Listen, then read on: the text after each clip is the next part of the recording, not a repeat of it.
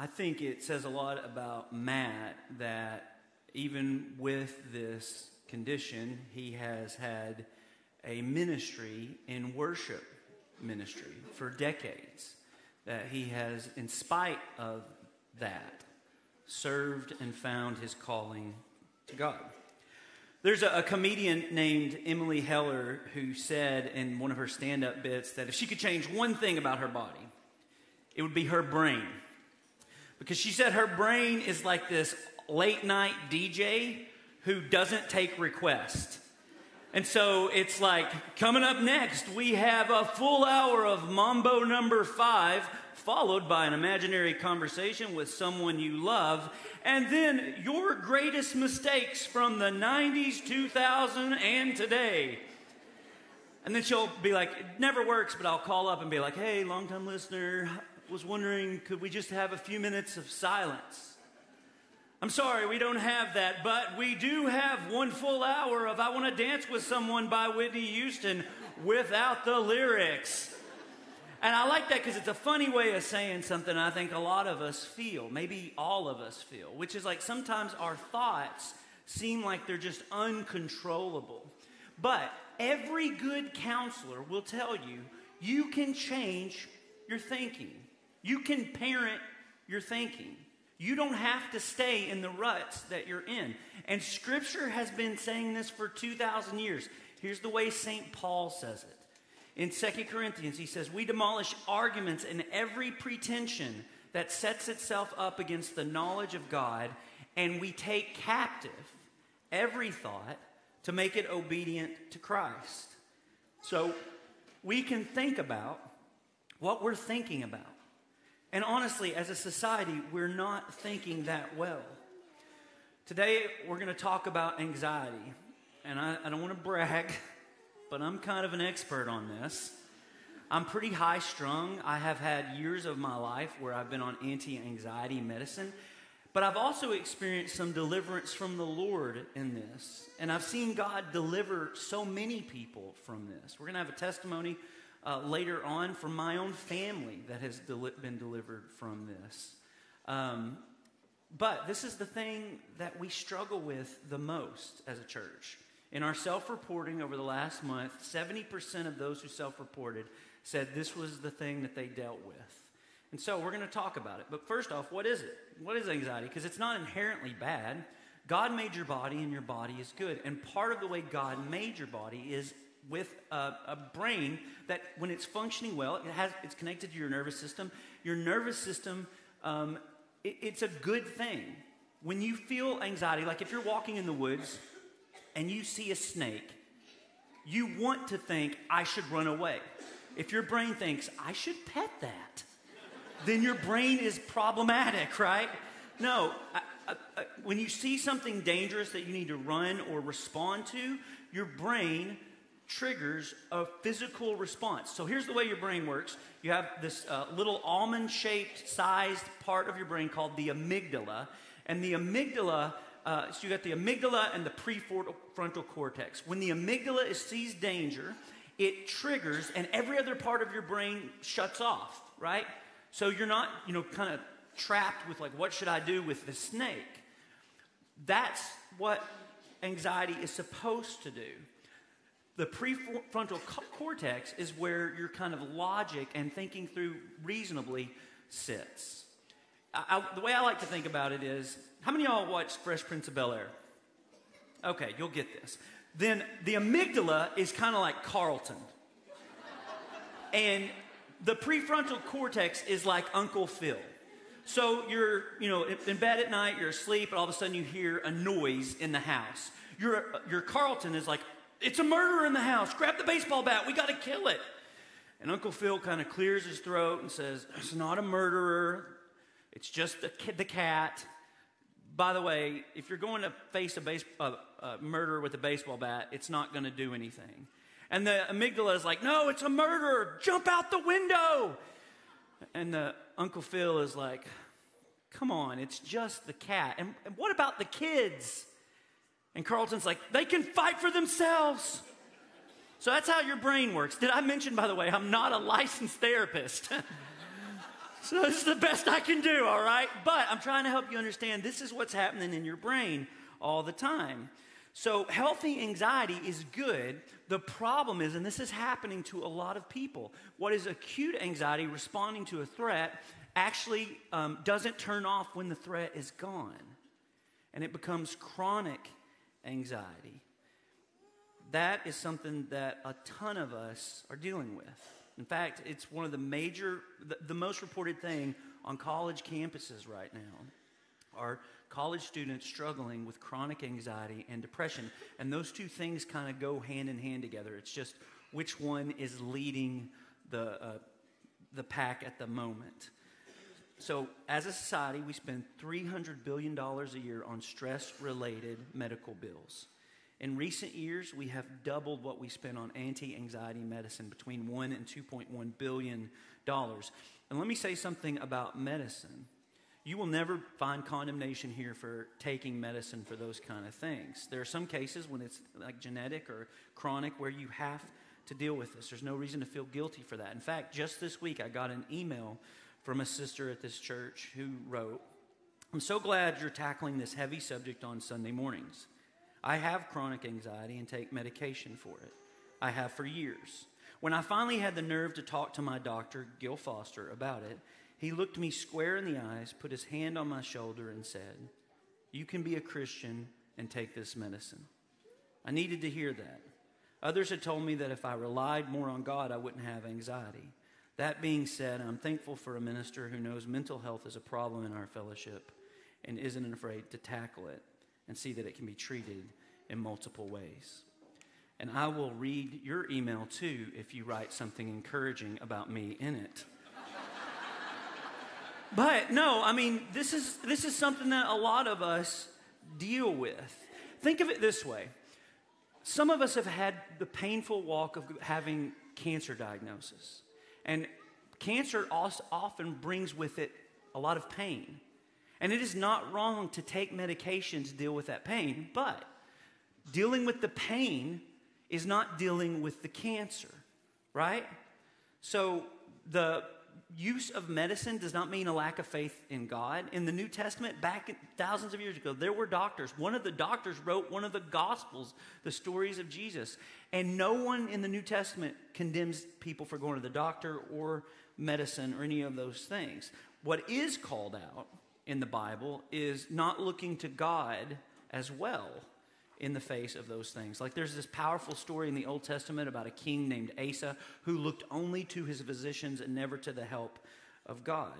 So that's what we want to talk about next, because it's not just dealing with the symptoms, it's also dealing with the heart of the problem. So consider this. Anxiety or chronic anxiety is a bit like sometimes it's genetic, sometimes that's your body, part of the brokenness of the world. But a lot of times acute anxiety turns into chronic anxiety, and you need to consider chronic anxiety like that. Consider it like this. It's like a red light on your dashboard flashing, letting you know something is going on in your body or maybe in your life. And since we don't have children's church today, we decided to talk about this one because statistics are saying that the average American child these days exhibits the same level of anxiety as the average psychiatric patient did in the 1950s. Because the world is accelerating. And with all these different factors, we as a society are very, very anxious. So how do people filled with the Holy Spirit live differently? What does it mean that you are a baptized believer in Jesus? So there's a solid theory that says part of the reason that we experience so much anxiety is because we're not dealing with past emotional stuff that we've gone through. And we're going to talk about that for the rest of this sermon. So in Alaska, there are two different seasons. There's winter and July. And what happens is that, thank you, what happens is that after the snow melts, in a lot of places in Alaska, that snow creates really muddy conditions on the road. And so, in fact, in one place in Alaska, there is a sign that says, choose your rut carefully. You're going to be driving in it for the next 60 miles. So let's talk about how your brain actually works. Your brain is not a machine, but I find this a helpful metaphor. There are something like 1 million bytes of data coming in at you every second. Right now, in this room, your brain is capable of picking up on all the stuff that's happening in this room, except your brain can only filter 50 bytes of that data, which means there's all kinds of stimuli, there's all kinds of stuff that happen, but you cannot pay attention to all of it. So you choose what you're going to pay attention to. You filter the world through a certain way. And the way you filter it is going to make some things more visible and more valuable. And so what happens is when you decide to pay attention to certain stuff, you're creating a thought that you're in charge of. You have control over that. You're deciding to pay attention to that. But when you pay attention to that, it sets off another thing that happens, a neurochemical change in your mind, and your brain literally redesigns itself around that thought. Our bodies really are fearfully and wonderfully made. And over time, you create what is called neural pathways, where that thought, I'm going to pay attention to this, I'm not going to pay attention to that, that thought becomes easier and habitual, and then it becomes hard to not pay attention to that stuff. This is known as the the RAS, the reticular activating system. We'll just call it RAS, okay? But anyway, it's like a neural pathway that teaches you how to think about stuff. It's your brain's way of keeping you alive, averting danger, pursuing pleasure, all those different kind of things. And your RASs ultimately are the pathway of your life. What you pay attention to is ultimately going to be the kind of person that you become, the habits that you create, and the character you develop, the legacy you leave. The RAS, think about it this way. Let's say that your mental pathway, your neural pathway, is that you're a victim. You've never had any long-lasting relationships. You've never been able to keep a steady job. And maybe that's true about your life. But it's certainly not the only thing that's true about your life. And if that is your neural pathway, then here's what happens. Your brain is trained to look for evidence that supports that belief and filter out evidence that doesn't. Have you ever noticed both a hummingbird and a buzzard are birds? They both fly around, but one eats dead things and the other eats sugar water. Because you find what you're looking for in life. You condition your brain to filter what you already believe. You create a victim rut, and you travel down that path. This is why, by the way, thinking new thoughts is hard. Because do you remember when you first learned how to ride a bike? Remember how awkward that was? But now it's super easy, right? Remember when you first started driving? Remember how awkward it was? You probably had a parent yelling at you like, you're going to kill us all. But now when you drive, 45 minutes will go by. And you didn't even notice what was happening. What was that? Well, that was your RAS doing its job. And it's why thinking new thoughts at first is a little awkward. Just like sitting down at a musical instrument to learn it for the first time can be awkward. But you can parent your thinking. You can challenge your ruts. If you find yourself with chronic anxiety, you may be able to change some of those brain ruts you don't want. And the good news is you can, by paying attention to what you pay attention to, by thinking about what you think about. One of the harder things for most modern Western people to realize, even people who are believers, because you have been secularized. We, for the most part, don't acknowledge the presence of evil in the world. That it's not just that we have a personal problem. We have an enemy. Here's the way one of the first disciples of Jesus said it. In 1 Peter chapter 5, Peter, when he's telling us about exactly what we're talking about today, Peter says, cast all of your anxiety, as in relocate your anxiety to Jesus. Give them to him because he cares for you. And then in the same breath, he says, be self-controlled and alert. Because your enemy, the devil, prowls around like a roaring lion looking for someone to devour. In other words, we have an enemy out to destroy us. Peter writes about this in the same breath he writes about our anxiety. Have you ever noticed that sometimes you'll see someone who's really down and you might ask, what's eating you? We realized there was some anxiety going on, but what we might not have realized we were admitting is that it was the devil doing the dining. Now, Jesus actually talks about this. Jesus, when he's talking about the best possible kind of life, the kind of life he wants to give us, the kind of life full of joy and peace, he actually, before he talks about that, he says, the thief comes only to steal and kill and destroy. And then, this is not a period, this is a semicolon. Thank God it's a semicolon. He says, but I have come that you may have life and have life to the full. One of the ways the enemy steals our joy is through chronic anxiety. What opportunities has it stolen from you? What relationships has it taken away? Jesus is saying there is a kind of life that you can have that's to the full. He addresses this often. He talks about this because he knows what it's like to be human. He says in Luke 21, be careful, as in take care, or your hearts will be weighed down with the anxieties of life. Jesus knows life is heavy. This is not some spirituality that is divorced from the realities of our weekdays. And Jesus is calling us to be intentional and relocate those anxieties to him. So there's a theologian I really like named Dallas Willard, who Dallas lost his mother when he was a young boy. And so throughout his life, he paid attention to other kids who lost their parents. And he tells a story of this young boy who also lost his mother when he was very, very young. And he struggled to sleep at night, so much so that he had to sleep in his dad's room on his dad's floor. And when the lights were turned out after the first few nights of doing this, he still couldn't sleep. And so he said, Dad, I can't see you, but is your face turned towards me? And his dad would reposition and say, yes, my face is turned towards you.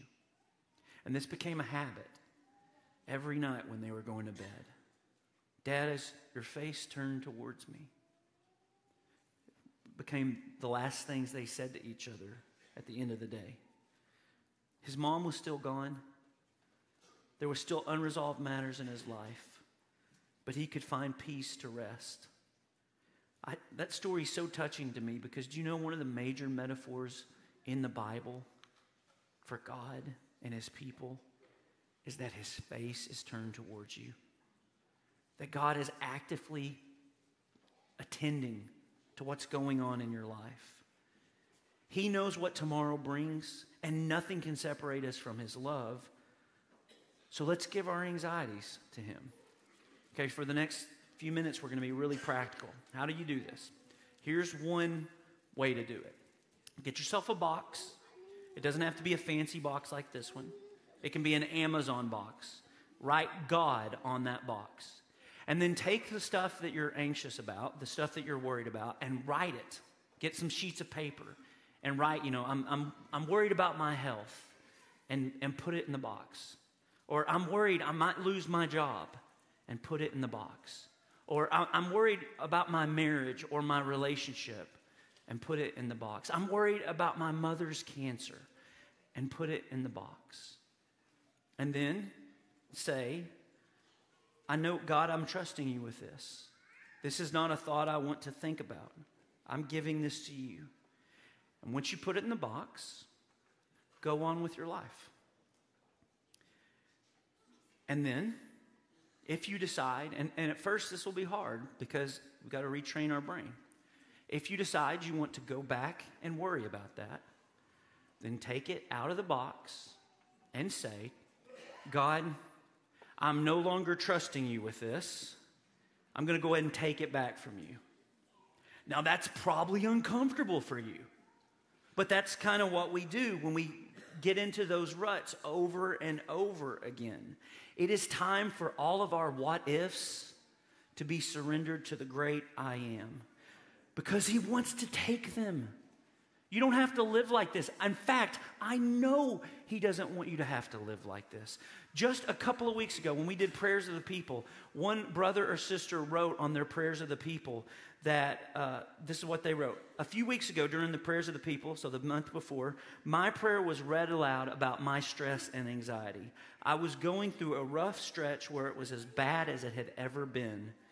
Over last week, it seems to have completely gone away. Almost completely gone away. I am so thankful for the prayers and the power that God has to heal. I think the word for that in the New Testament is miracle. And your shepherds care so much about this. They've asked me to do this series, and they also want you to know about this. They have been praying for a long time. You're going to hear about this in just a little bit. But they've been praying for a long time for people in our church for all kinds of different health things or life situations. And they want to pray this month with us. So Wednesday nights from 5:30 to 6:30, our shepherds are going to be available to pray with you if you're dealing with anxiety. They will pray with you individually. They'll anoint you with oil. They want to bless you and help you not have to carry this alone. They want us to help us parent our thinking, maybe change some of those ruts. And they want to invite the Holy Spirit to help us do that as well. So how do we develop a new brain rut? Brother Lynn, he is a licensed counselor. He can probably say reticular the right way. No? Okay. Oh, that's a horrible way to introduce you. But he's a licensed counselor, and he's also a minister on staff. And I've asked him to come up and give us a couple of tools for if we're working through this, if we're dealing with anxiety. So let me try to help you visualize anxiety in a way that might help you change some of the ruts. So we all believe that God gave us human will when we were created in his likeness. And we believe that out of human will, we have the ability to choose. And when we think about choice, there are three basic areas of the human experience where we get to exercise choice in those three domains. And they're thinking, feeling, and doing. Think, feel, do. And each one of those is an area where we have the ability to exercise choice. Because for most of us, when we're healthy, we think about something, and based on that thought, we have a feeling, and based off of that feeling, we do something that resolves the thinking and the feeling. The doing resolves the thinking and the feeling, and we move on about our day. When you have anxiety, the doing that you do is to think about the same thing again, so that you create a closed loop by thinking about the same thing over and over and over. And so one of your jobs to manage anxiety is to get out of the closed loop so that you do something to resolve the thinking and the feeling. And so here's a little simple tool. I want you to watch me do this, and then you're going to do it with me. Stop, switch. Stop, switch. Now put up your hand. Say stop, switch. Stop, switch. Stop, switch. And so the question becomes, in order to get out of the ruts, what do you switch to? And I would lovingly say, it sort of doesn't matter as long as it's different, as long as it resolves the thinking and the feeling. Think about Scripture. Think about a pleasant memory. Think about someone that you dearly love, but stop and switch. Yeah. Thank you, Brother Lynn. We thank Brother Lynn for this. So on a Kindle, the most highlighted book on Kindle of all time is the Bible. And the most highlighted passage in the entire Bible is this. It's Philippians 4. It's written by the Apostle Paul from jail. And Paul addresses this. He says, rejoice in the Lord always. Did I mention he's in jail? Rejoice in the Lord always, and I will say it again, rejoice. Let your gentleness be evident to all. The Lord is near. Do not be anxious about anything, but in every situation, by prayer and petition, with thanksgiving, present your request to God. And the peace of God, which transcends all understanding, will guard your hearts and your minds in King Jesus. The Lord is near. You're attending those 50 bites of reality. This is the step one. You're not alone. You've never been alone. And his presence mediates our consideration of our problems. If I could sum up all of this in just one sentence, it would be this. And if you are a note taker in your Bible, write this down. The way not to be anxious about anything is to be prayerful in everything. He says every situation with prayer and petition. This is very specific. This is your father-in-law's health to your cold or job. The things that you're anxious about, give them to the Lord, for he cares for us. That word prayer in Greek, and we miss it because we just think prayer is like using words and talking to God. It's a lot more than that. It's also the word for worship, confession, adoration. It means meditating on God's presence and promise. And then petition is the word of like what we think of when we think of prayer, like talking to God about what we're dealing with in life. And then thanksgiving. Did you know it is almost impossible to be anxious and grateful at the same time? In fact, another tool for us, and 70% of our church says that we're dealing with this, get a journal and write down at the end of your day what's going on in your life, what's gone on in your day. And I promise you this, over the course of a few months, you will be able to look back and see that some of the things that you were very anxious about weren't that bad, actually. That God's faithfulness was always there with you. And then Paul says, and the peace of God, not peace from God, but God's peace, he will give to us, and it will guard our hearts and our minds. And then Paul says, finally, whatever is good, whatever is true, whatever is noble, whatever is pure, whatever is lovely, think about these things. In other words, don't underestimate the impact of the input. If you struggle with anxiety, maybe you should stop watching scary movies for a few months. Maybe you should stop watching cable news. Maybe you should get off that social media network because you're trying to create a new brain rut. You're paying attention to what you're paying attention to. So this is all pretty abstract. I wanted to bring up Leslie and Joel because y'all know 2 years ago, 18 months ago, Leslie on a Thursday morning had seizures. She has a complication, a health thing that a lot of people or several people in this church have dealt with, but hers led to her being in a coma or coma-like for hours. In fact, we were at Baptist emergency room, and she couldn't talk, and she had gone down the ice. The snow had happened the day before, and she had gone sledding, and she had bruises all over her, and so Baptist sent in the special nurse to ask, and she can't talk. So it's like, I really love my husband. You know, I'm trying to do, but let me tell you what happened. This church really blessed our family. Y'all helped, casseroles, all those things. But like y'all have gone through a lot of stuff, one of the things that we don't talk about afterwards is what that does to your heart and your mind. And I wanted Leslie to tell you, because I've seen her practice her way out of that brain rut over the last 18 months.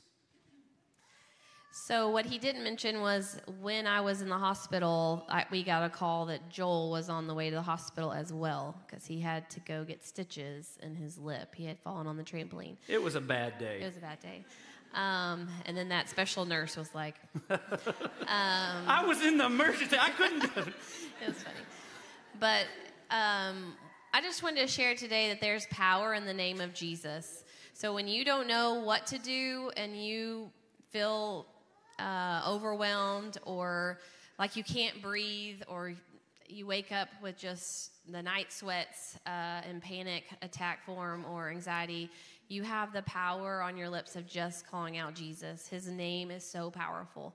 And for me, I didn't know even what anxiety was. I mean, you know the basic, but mine was really bad. So I actually came forward for prayers. Miss Glenda Thomas prayed for me, and then at the end of it, she was like, honey, that's called anxiety. And I was like, oh, it's the worst.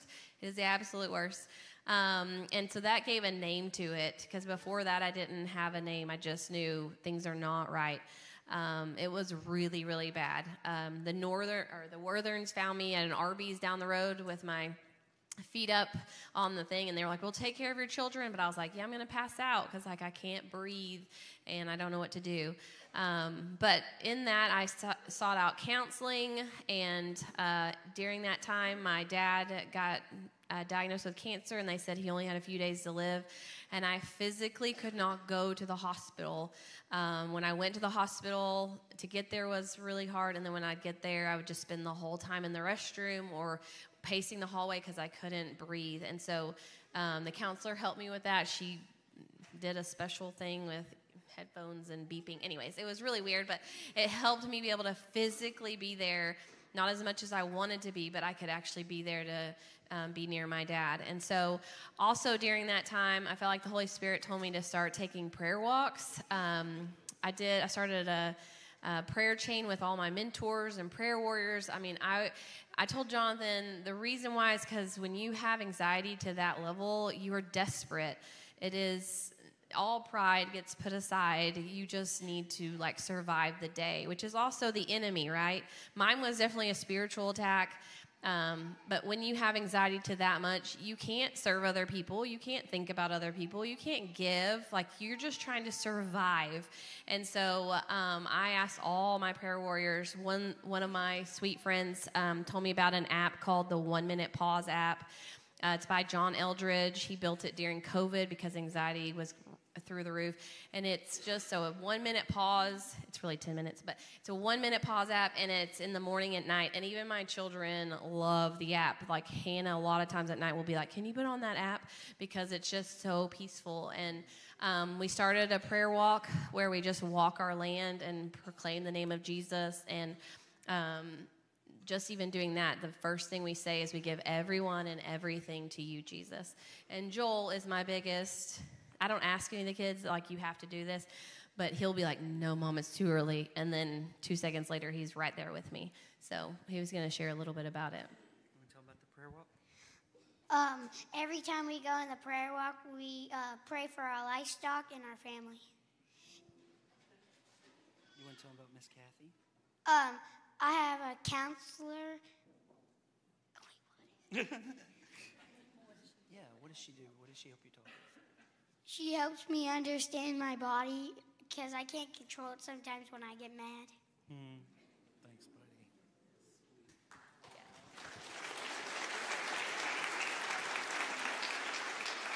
So we have a lot of emotions. Mine was debilitating. So I also, if you have never experienced it, from the moment I woke up, I was attacked. My mental was, when the scriptures talk about your mind and your body is a temple. So I can't stress enough to work out, walk if you have to do, whatever you can do physically, drink lots and lots of water. I would go to bed early because I was like, I have to make sure to get my rest to be the best I can be. But during that time, I had to cling to Jesus. I felt like physically to survive the day, so much so that I was like, okay, God, I love you so much, but like I have to feed my children, and like do other things, and yet I can't function without just being right there with you. So I went and got prayers, and one of the breakthroughs for me was when she was just sharing, I told her there's just so much weight of suffering and chaos in our world and hurt of all the people around us. And she said, don't you know, Leslie, all you have to do is love Jesus and worship God. That's all he's asked of you. And for me, it felt like 1,000-pound boulder was lifted off my shoulders because I thought, I have a lot of love to give, and I can love Jesus, and I can worship him, and that's all he asks of you. Because in doing that, then you follow the scripture and all the commands, and all the other things follow. But really, he just wants your love. He wants your worship. And so I got freedom. But at the same time, I told Jonathan, because he was like, yeah, we're past that. And I was like, okay, no, not past it, but not on the extreme, can't function. It's something that I have to deal with every day. Can we thank them for...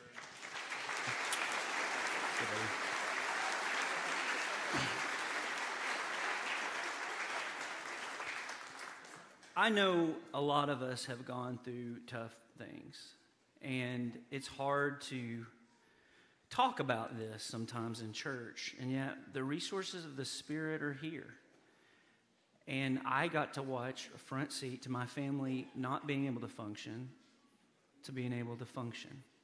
Leslie went to the shepherds and they anointed her with oil and prayed over her, and she habitually practiced her way back into being able to live non-anxiously. So, we're going to practice this. We're going to practice what Paul says in Philippians now. In your pew, there is these emblems, bread and cup. But before we do that, you can grab that and you can hold the bread.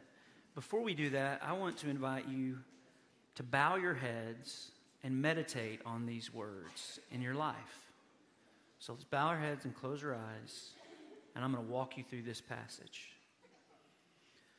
The Lord is near. Do not be anxious about anything. Take a moment. What are you anxious about? What's preoccupying you these days? By prayer, take a moment and say what you believe is true about God to God. Who you're coming to with this. The King of Kings, the Lord of Lords, the Creator, the Sovereign over all. He sees more about the situation ahead than we do. He knows more than we do. And then by petition, tell him what's going on.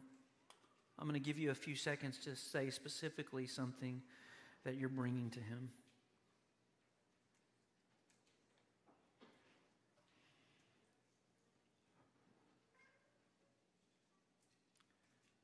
And then with thanksgiving,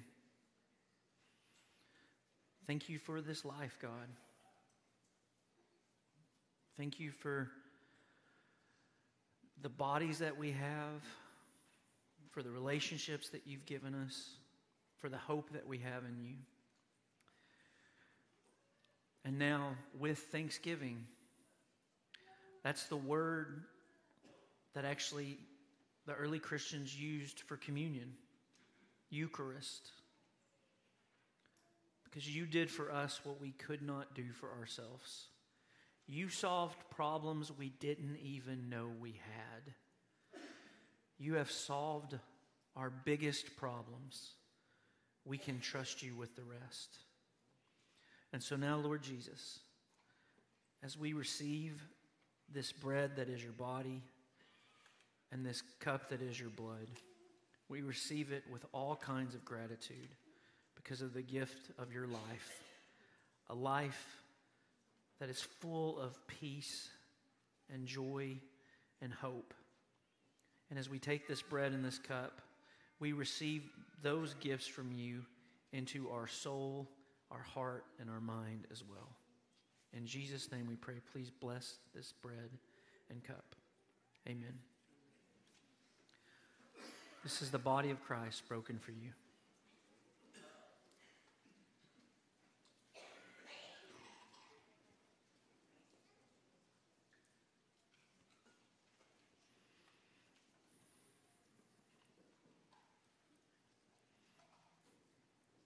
This is the blood of Christ shed for you.